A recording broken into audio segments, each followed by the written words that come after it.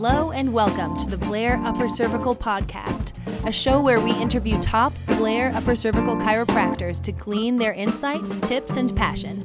In each episode, your hosts, Dr. Kevin Pecca and Dr. John Stenberg, bring something unique and inspiring to help you grow and succeed. Enjoy the show.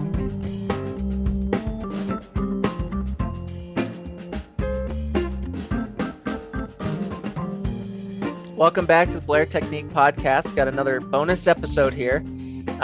Those of you that may recognize Dr. Kevin Leach here, he's not a Blair practitioner. He's a colleague in the NUCA organization. So he's working in that technique framework, and really excited to have Dr. Leach with us for some of the work that he's doing, producing chiropractic content, specifically upper cervical chiropractic content, to build certainty and confidence and an awareness of what we're actually able to accomplish through our respective technique systems. And that specifically is called the Upper Cervical Chiropractic Research Review. And Dr. Tyler Evans, a friend of all of ours here in the Blair Technique organization, is kind of working with Dr. Leach on that. So really excited to have you, Doc. We're going to share the topic of the top 5 upper cervical research articles that doctors should know.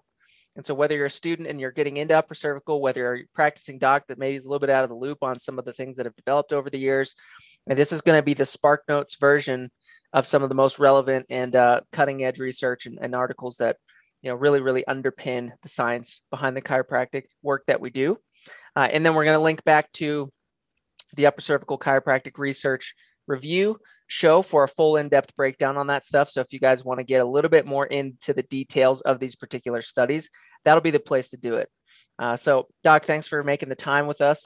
Dr. Kevin Leach practices at Progressive Chiropractic in Edmonds, Washington, which is north of Seattle. Yeah, north, awesome. about 10 miles north of downtown. Okay, excellent. Well, introduce yourself. Tell us how you got into upper cervical care, and then we'll go from there. Yeah, well, it's always a long story that I'll try to make as short as possible.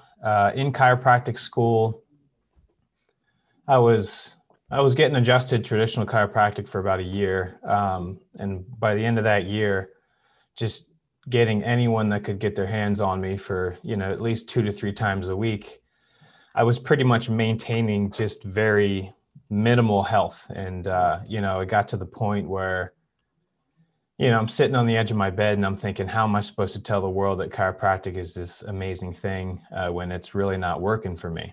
And that's not to put down, traditional chiropractic, but it's just, that was my reality. And then in 4th trimester at Palmer in Davenport, we had toggle recoil as a course. And so I started to delve into the history of upper cervical and, BJ Palmer's research, and pretty much dove in and didn't look back. And so got under care, saw some really important changes in my own health. Not, it wasn't like a miracle story, but it was significant enough to where I was like, lights came on. I was like, wow, this is actually it.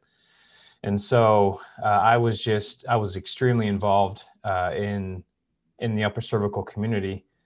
Excuse me. Even just starting in 4th trimester. So most of chiropractic college there.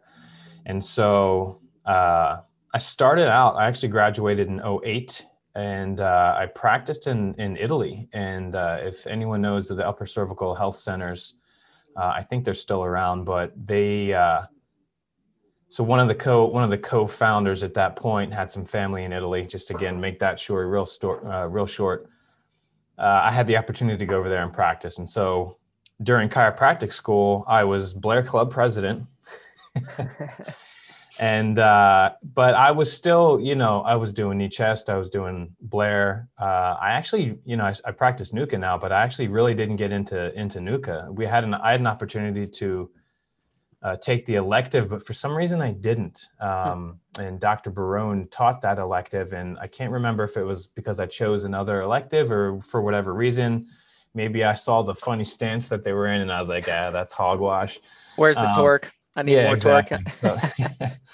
So, I actually practiced knee chest and toggle and a little bit of Blair when I was in Italy. And then 3.5 years went by, and for reasons I won't get into, I just I really honed in on the NUCA technique, and that was kind of my path. And so I sought out some docs who were hiring, associates, so I could really dive in and learn the technique before opening up my practice. So I left Italy after 3.5 years, chose Seattle, did an associateship there, and decided to stay. So I thought I was going to go to California at some point, and who knows, I might, but with everything going on in the world right now, probably not. Yeah, I guess that's pretty much the path of how I got into upper cervical. Awesome. Yeah, there's a, if you kind of follow the thread there, there's a level of curiosity, just about upper cervical from that 4th trimester on, getting introduced to those principles and it piquing your interest. And what I love about, high level upper cervical docs, no matter what technique you're practicing, is it seems like that curiosity is always there, right? And it's Absolutely. always wanting to know more and to do better and to become more precise and to improve your procedures and get better outcomes and, consider different perspectives. And that's why I love the work that you guys are doing with the Upper Cervical Chiropractic Research Review. So how did that come about? So my motivation for that was to create a library on YouTube that anyone could access that broke down research to make it accessible for more people, whether it be a patient, a doctor, or whoever. My idea was that, there's still thousands, if not tens or hundreds of thousands of people that still need our help that don't know that we exist. And so my idea was, if I can just review this research and get it easily digestible and easily accessible for people to understand, whether they watch the whole episode, whether they look into it or not, if they see this, they go to my channel and they see this plethora of just this monstrous, resource of information, and they happen to have trigeminal neuralgia, and they look and they say, oh, there's several things here. They don't even have to watch the whole thing for them to pique their interest and for them to say, hold on, what is this? If they've tried everything, if they're trying to avoid surgery, if they're trying to do something more conservative, and they can say like, oh, boom, like I need to research this. I need to watch this. I'm in Oklahoma. This guy's in Edmonds, Washington.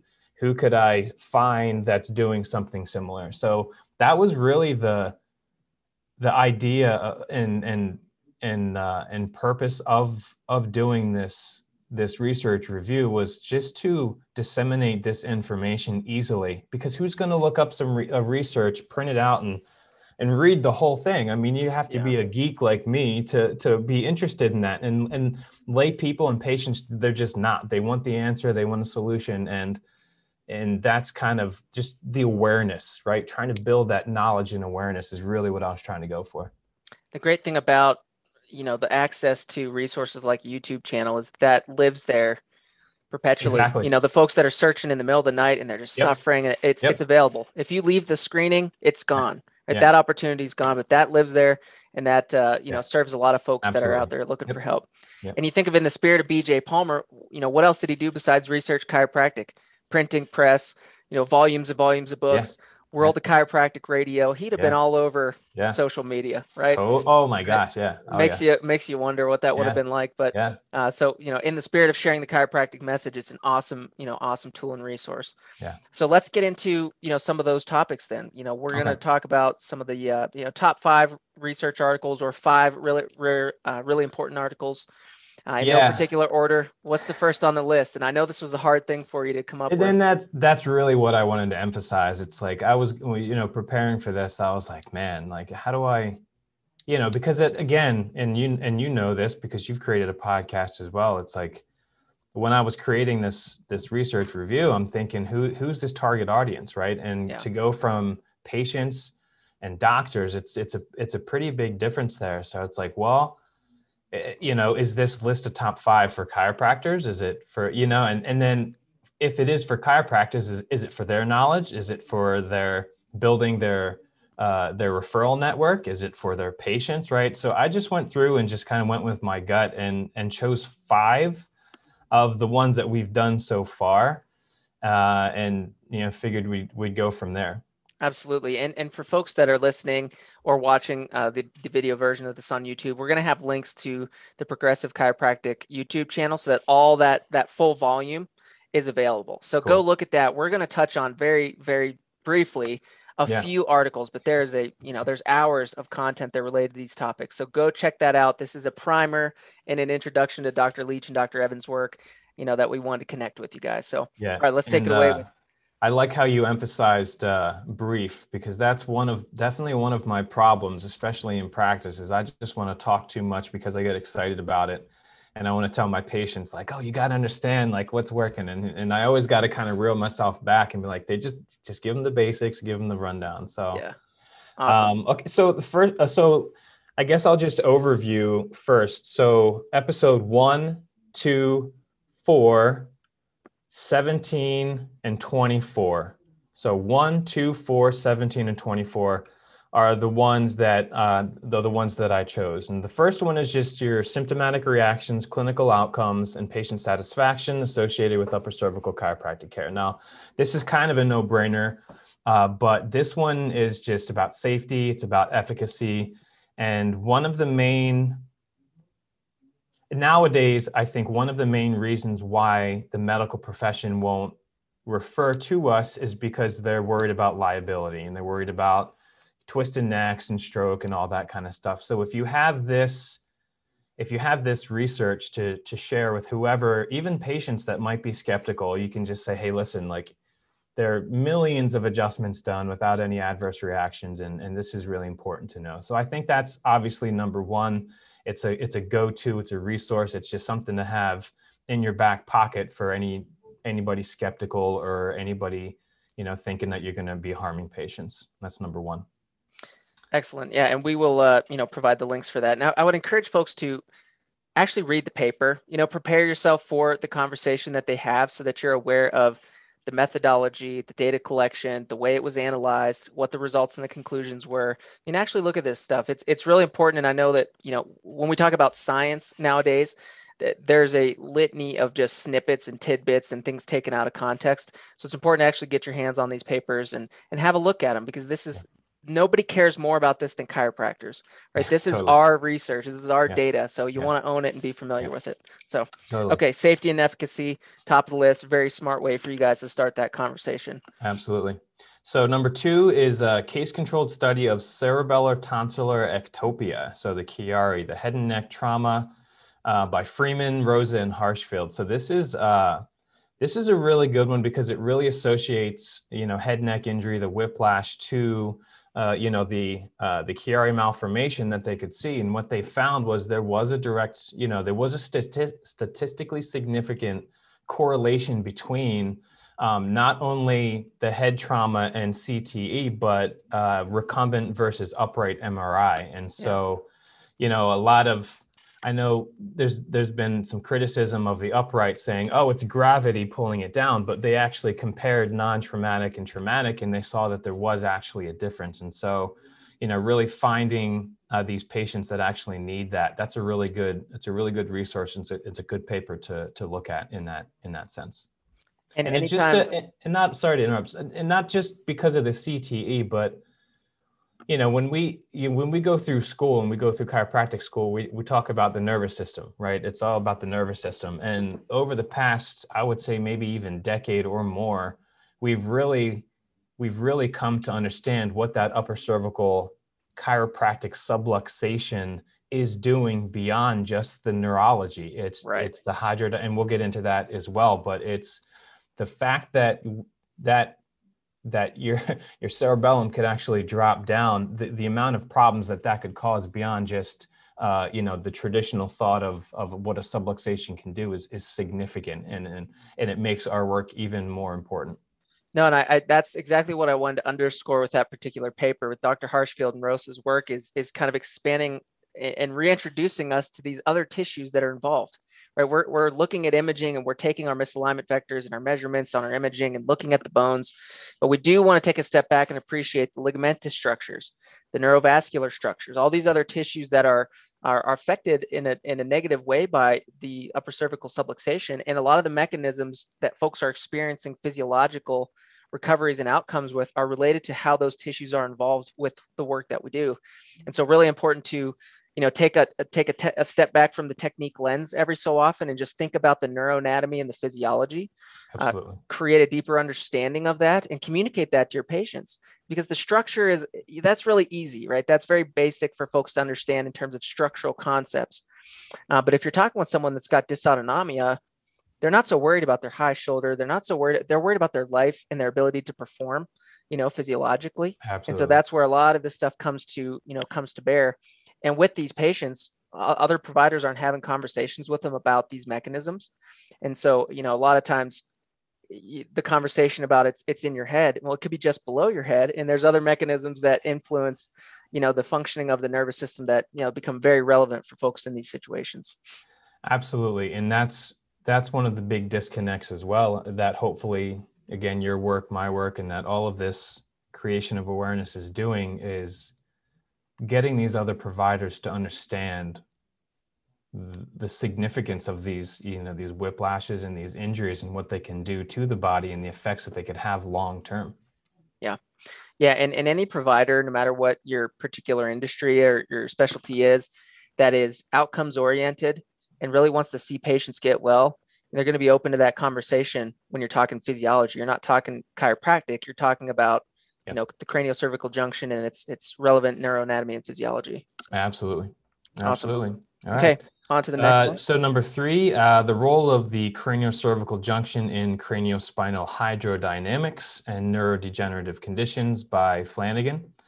And so this one, this is just a real good overview of what the upper cervical spine does. And we were just talking about that in the craniocervical junction. So just the blood outflow, the cerebrospinal fluid, what a misalignment can do, but also what other anatomical problems can do with the hydrodynamics in the upper cervical spine. Again, dealing with the neurodegenerative conditions and things like that. It's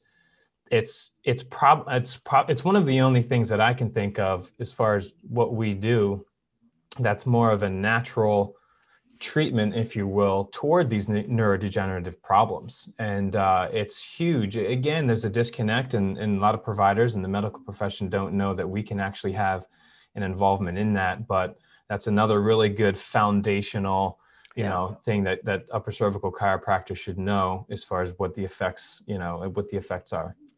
And this is one that for me in school was sort of a tipping point, toward upper cervical care. And on top of that was an experience very similar to yours, which is I got better results with fewer adjustments less often with that level of precision. Yeah. And then understanding through the science, why that was. Why is it that my brain fog cleared up? Why is it that I was able to perform cognitively at a higher level? What are some of those mechanisms involved? Because it surely wasn't just alignment. And understanding Dr. Flanagan's work and talking about subacute intracranial hypertension and venous congestion and the glial lymphatic system and all these other things that are going on in and around the upper cervical spine. We've all referenced, the 1985 Bears documentary and Jim McMahon talking about the toilet bowl flushing. Yeah. You pair that with that for the previous paper that you referenced, Dr. Rose and Dr. Harshfield's work, you're starting to build a really big case for systemic neurological autonomic health with the work that we do. Absolutely. And one of the things that I just wanted to touch on this, one of the really big important things, because I always, when patients come to me and I can tell they're like, yeah, like, why is this different than your traditional chiropractic? And one of the things that I've really tried to break down for them, the difference between upper cervical and traditional chiropractic is movement versus alignment, or increasing, restoring range of motion or function of the joint compared to alignment. And, I've actually, even though I'm an upper cervical chiropractor, I've been a guinea pig, even with chiropractors in my community, since I was in chiropractic school, just to see what might help and what might work. And just that, like you said earlier, with my interest in all the different upper cervical techniques and what's the best, right? I'm not dogmatic about NUCCA. I'm not dogmatic about anything, it's like, if it's going to work the best for everybody, then I'm all about it. Yeah. And so I just try to explain to them, listen, traditional chiropractors get really good results, and they can even move and adjust the subluxations in the upper cervical spine. However, if there's not a training of getting that alignment back into proper position so that you're just living life in the aligned position, yeah, that affects cerebral spinal fluid flow and secondary venous outflow and the neurology and everything, then you're missing some of the chiropractic point. And obviously, you know, traditional chiropractors are probably going to have something to say about that, but you know, I'm up for debate about that. But I really see that, and I've seen that going back to me being the guinea pig. I've seen that, like, I've been measured before and after traditional chiropractic adjustments with my C2 adjusted, with my C, and it's just like I don't balance out unless I get an upper cervical adjustment and I balance out and I hold. Yeah. So I think that's, again, alignment with the hydrodynamics and all of that is crucial for long-term health and stability. Yeah. And in upper cervical, no matter what your sort of technique lens is, we do want to have a corrective intention, right? Which is, we don't want to have to adjust you all the time. We want your adjustments to hold because we understand the sustained benefits of this physiology working properly over time is where the health value is. It's not in just stimulating a temporary release of some of these, some of these physiological, capabilities. It's the sustained, prolonged value. What from a philosophical lens we would call constructive survival value, right? That accumulates with that. So, it's always a matter of percentages, right? And our I guess one of our perspectives in upper cervical care is what you just referenced, is we want to get more folks well faster with fewer adjustments and for longer. Right. And that's always been, from BJ Palmer's clinic days, that's always been a primary objective. So cool. Excellent. All right. Number 4, we got the role of the cervical spine in post-concussion syndrome. It's by Marshall, Vernon, Letty. And this one, this one's huge. This one's huge. I work with a naturopath who wrote a book. Actually, let me snag it real quick. I'll plug him real quick. He wrote Concussion Rescue. He's over just on the other side of the water here, but we go back and forth. He even has a chapter in that book about upper cervical chiropractic and what he calls the mechanical, he talks about the craniocervical junction, craniocervical syndrome. And, he sends a lot of people because he understands that connection there. And I truly believe, just like Burkhan has really built his practice on Meniere's, I think Kerry Johnson works a ton with concussion stuff in Minnesota. But I truly think like upper cervical chiropractors could build their practices on treating patients with post-concussion syndrome. It's that prevalent, it's that common, and it's that significant in their recovery. And so that paper really dives into the connection there, and how a ton of the symptoms from just concussion and post-concussion overlap from problems from the neck or just the concussion itself. So I think that one's a huge paper, and there's several that go off of that, and several post-concussion papers with that. So I think that's a good one. Yeah, and shout out to Dr. Kevin Pecka, Dr. Drew Hall, a few of those in the Blair community that had that experience, right? They were living with post-concussion syndrome before people knew what to call it and how to help. Yeah. And luckily, through the grace of God or whatever, they found themselves in an upper cervical office, got cleared out, got their life back, and are now on fire and helping, countless patients with that. So if you're that person, it makes all the difference in the world, if Absolutely. You're living with that. So literally all the difference in the world. Awesome. Yeah. All right. Number 5, cervicogenic headaches, a critical review by Scott Haldeman. Mm-hmm. And so this was actually published in the Spine Journal, so a medical journal that gives it more clout. It's also a review, so it's reviewing a bunch of literature, so that hikes up the value of the research as well.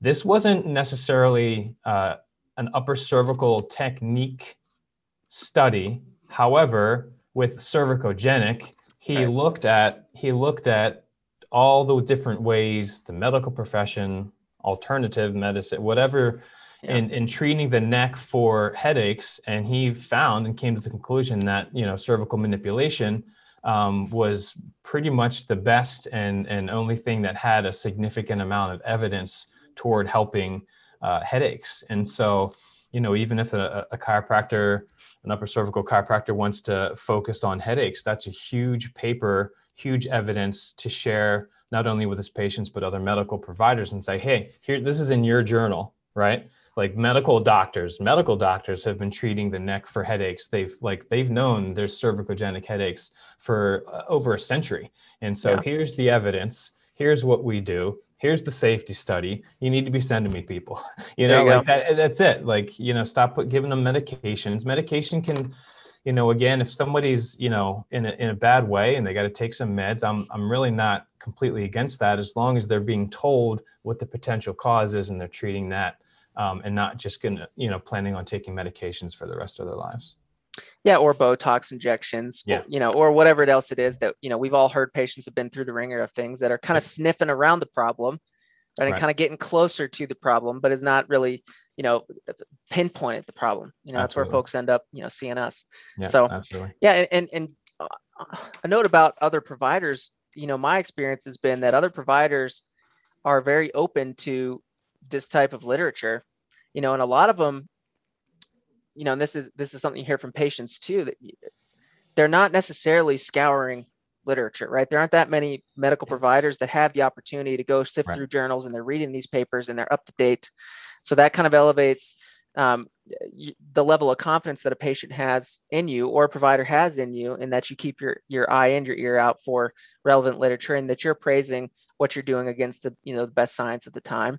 And keeping all that at the forefront of, directing your patient outcomes, because that level of confidence and competency is what you want to, convey to folks that are in a bad way.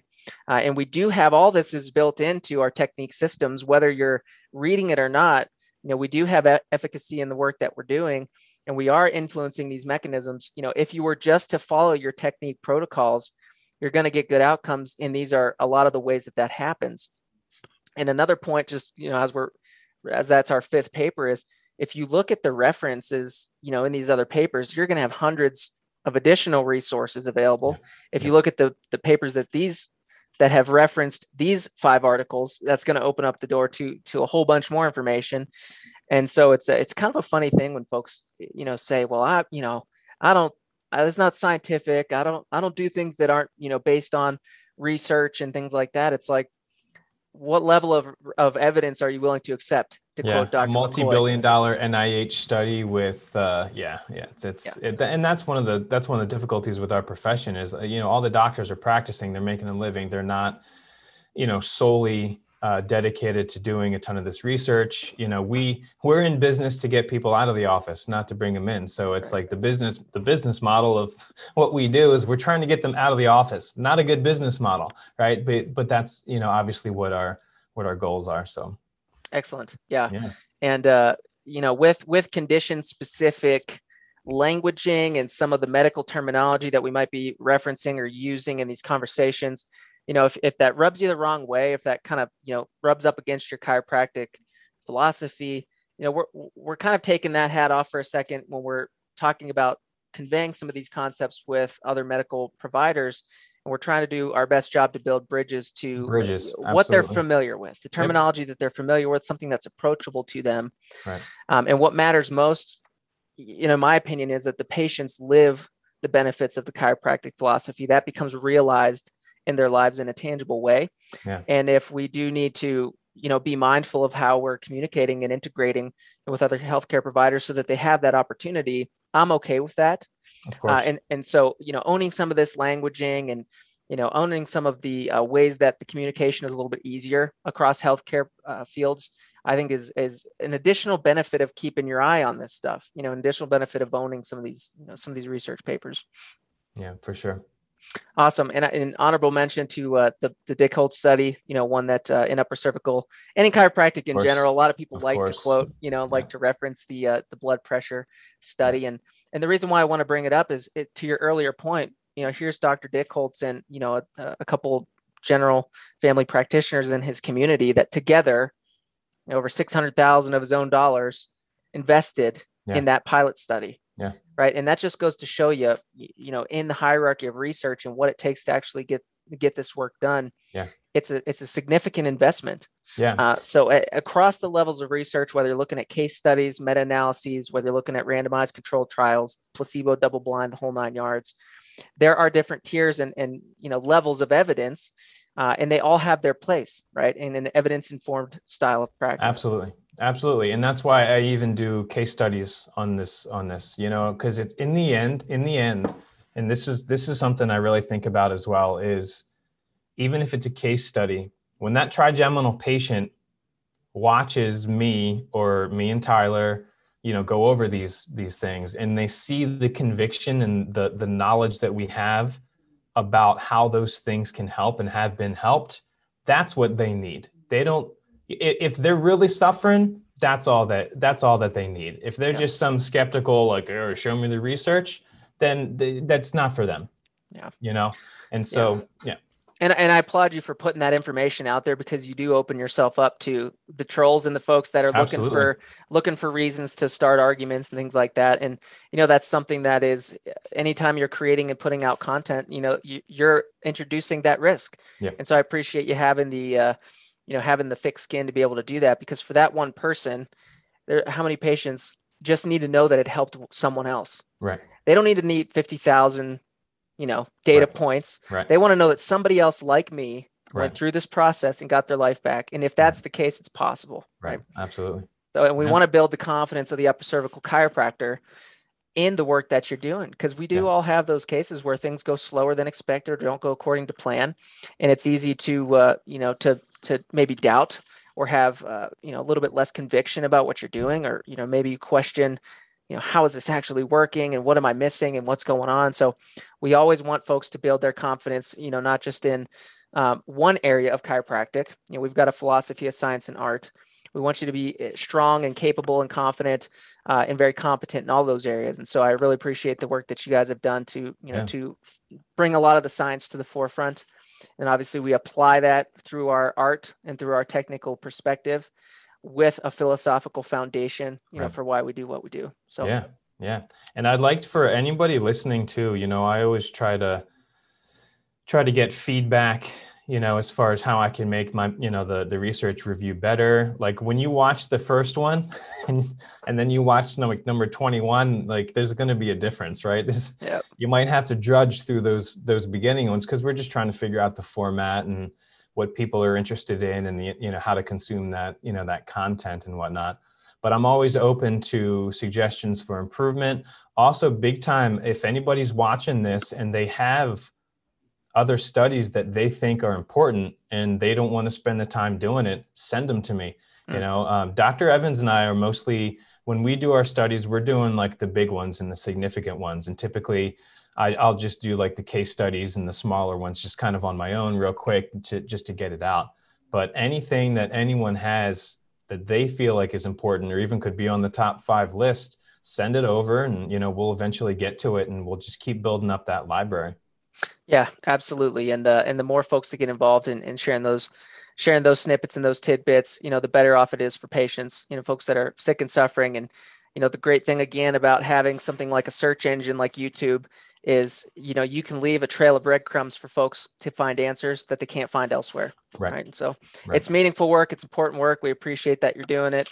Awesome. The Blair Technique community, even though we're sort of doing things a little bit differently, we appreciate that. And it's all adding points to the scoreboard for chiropractic, which is, in my opinion, one of our responsibilities. So, yeah. And I'm really happy that these days, even compared to when I first graduated, there's a lot more working together with all the upper cervical techniques. It's not as dogmatic.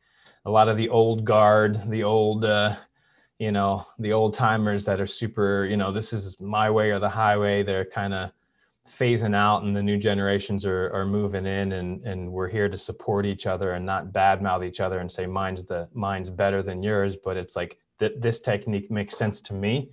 I feel like I can get my best results, so that's why I'm doing it, and supporting each other, and especially with the Council on Upper Cervical and the Diplomate program and all that stuff. So, I see a future where across upper cervical we can have some sort of standardized assessment that allows us to categorize patients and set them up for a better outcome, with a specific technique. Absolutely. Based on, all the cool tools and technology and things that are available now, whether it's CBCT or neurological testing things. Absolutely. And even the conglomeration of all the techniques combined, like what if the C2 adjustment for Blair is more effective than, just the torque of the NUCA adjustment. And that C2 can be better corrected, measured, and analyzed. And, it's like, I'm open for all of that and having all of that come together for the best, and again, I think you just hinted on it. It's like, let's evaluate each patient. It's an interesting catch-22 as far as like each patient is a unique puzzle, but each patient is a human being. Yeah. We all have the same, like our bodies work the same, but we're a little bit different and we have different histories and we have different injuries. And like, there should be this huge, protocol of ways to evaluate these patients, and not every patient might need the same thing, right? You're not going to adjust a 5-year-old like you're going to adjust an 85-year-old, right? Yeah. It's like, we've got to take that into consideration. We've got to understand that that's a problem, right? Someone who's got a long mastoid and you can't get to the trend, all of these things are factors, and I'm looking forward to, and one last thing here, and I think you mentioned it on one of the papers that you sent me as far as, what I would like to see with the research. It is that I don't think, in the spirit of improving our application of the art and science and philosophy of the upper cervical work, that's what I'd really like to see more research go. It's like, let's keep improving and not just sit back on our laurels on, okay, well, we've got our techniques, it's good.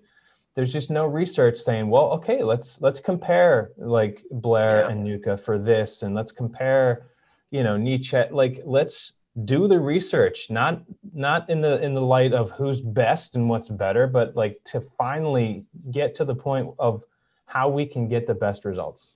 Period. 100%. And I think, with the scant resources that we have in chiropractic, let alone upper cervical care, that is the path forward, is together rather than, that the sort of, dissemination of those scant resources in areas where they can just be less effective, alone than together. And so I'm really proud of the work that the ICA Council on Upper Cervical is doing. And a lot of these conversations are going on there, about how that we can all level up together rather than an either or type of conversation. And we have to remember, when we're talking about an upper cervical subluxation, we're characterizing that in different ways through different techniques. But a subluxation in a patient is a subluxation in a patient, if that makes sense. And so, we can measure it differently on imaging.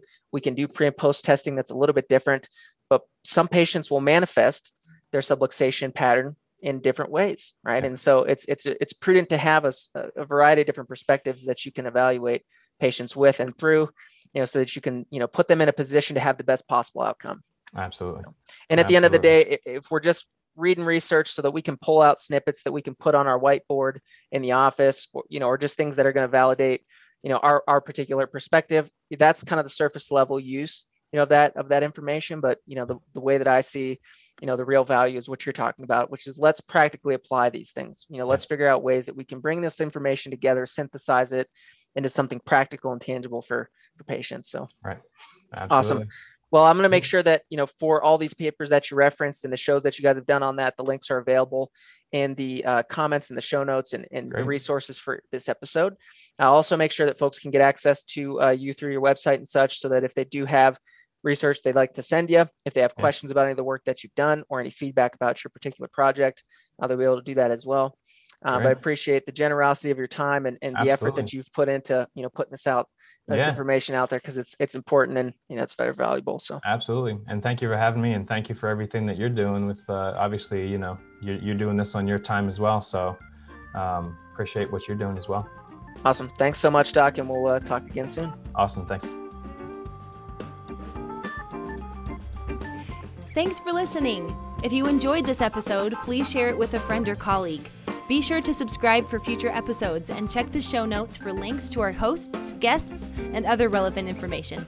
And head on over to www.blairchiropractic.com to find out more about Blair Upper Cervical Chiropractic, or to find a doctor close to you.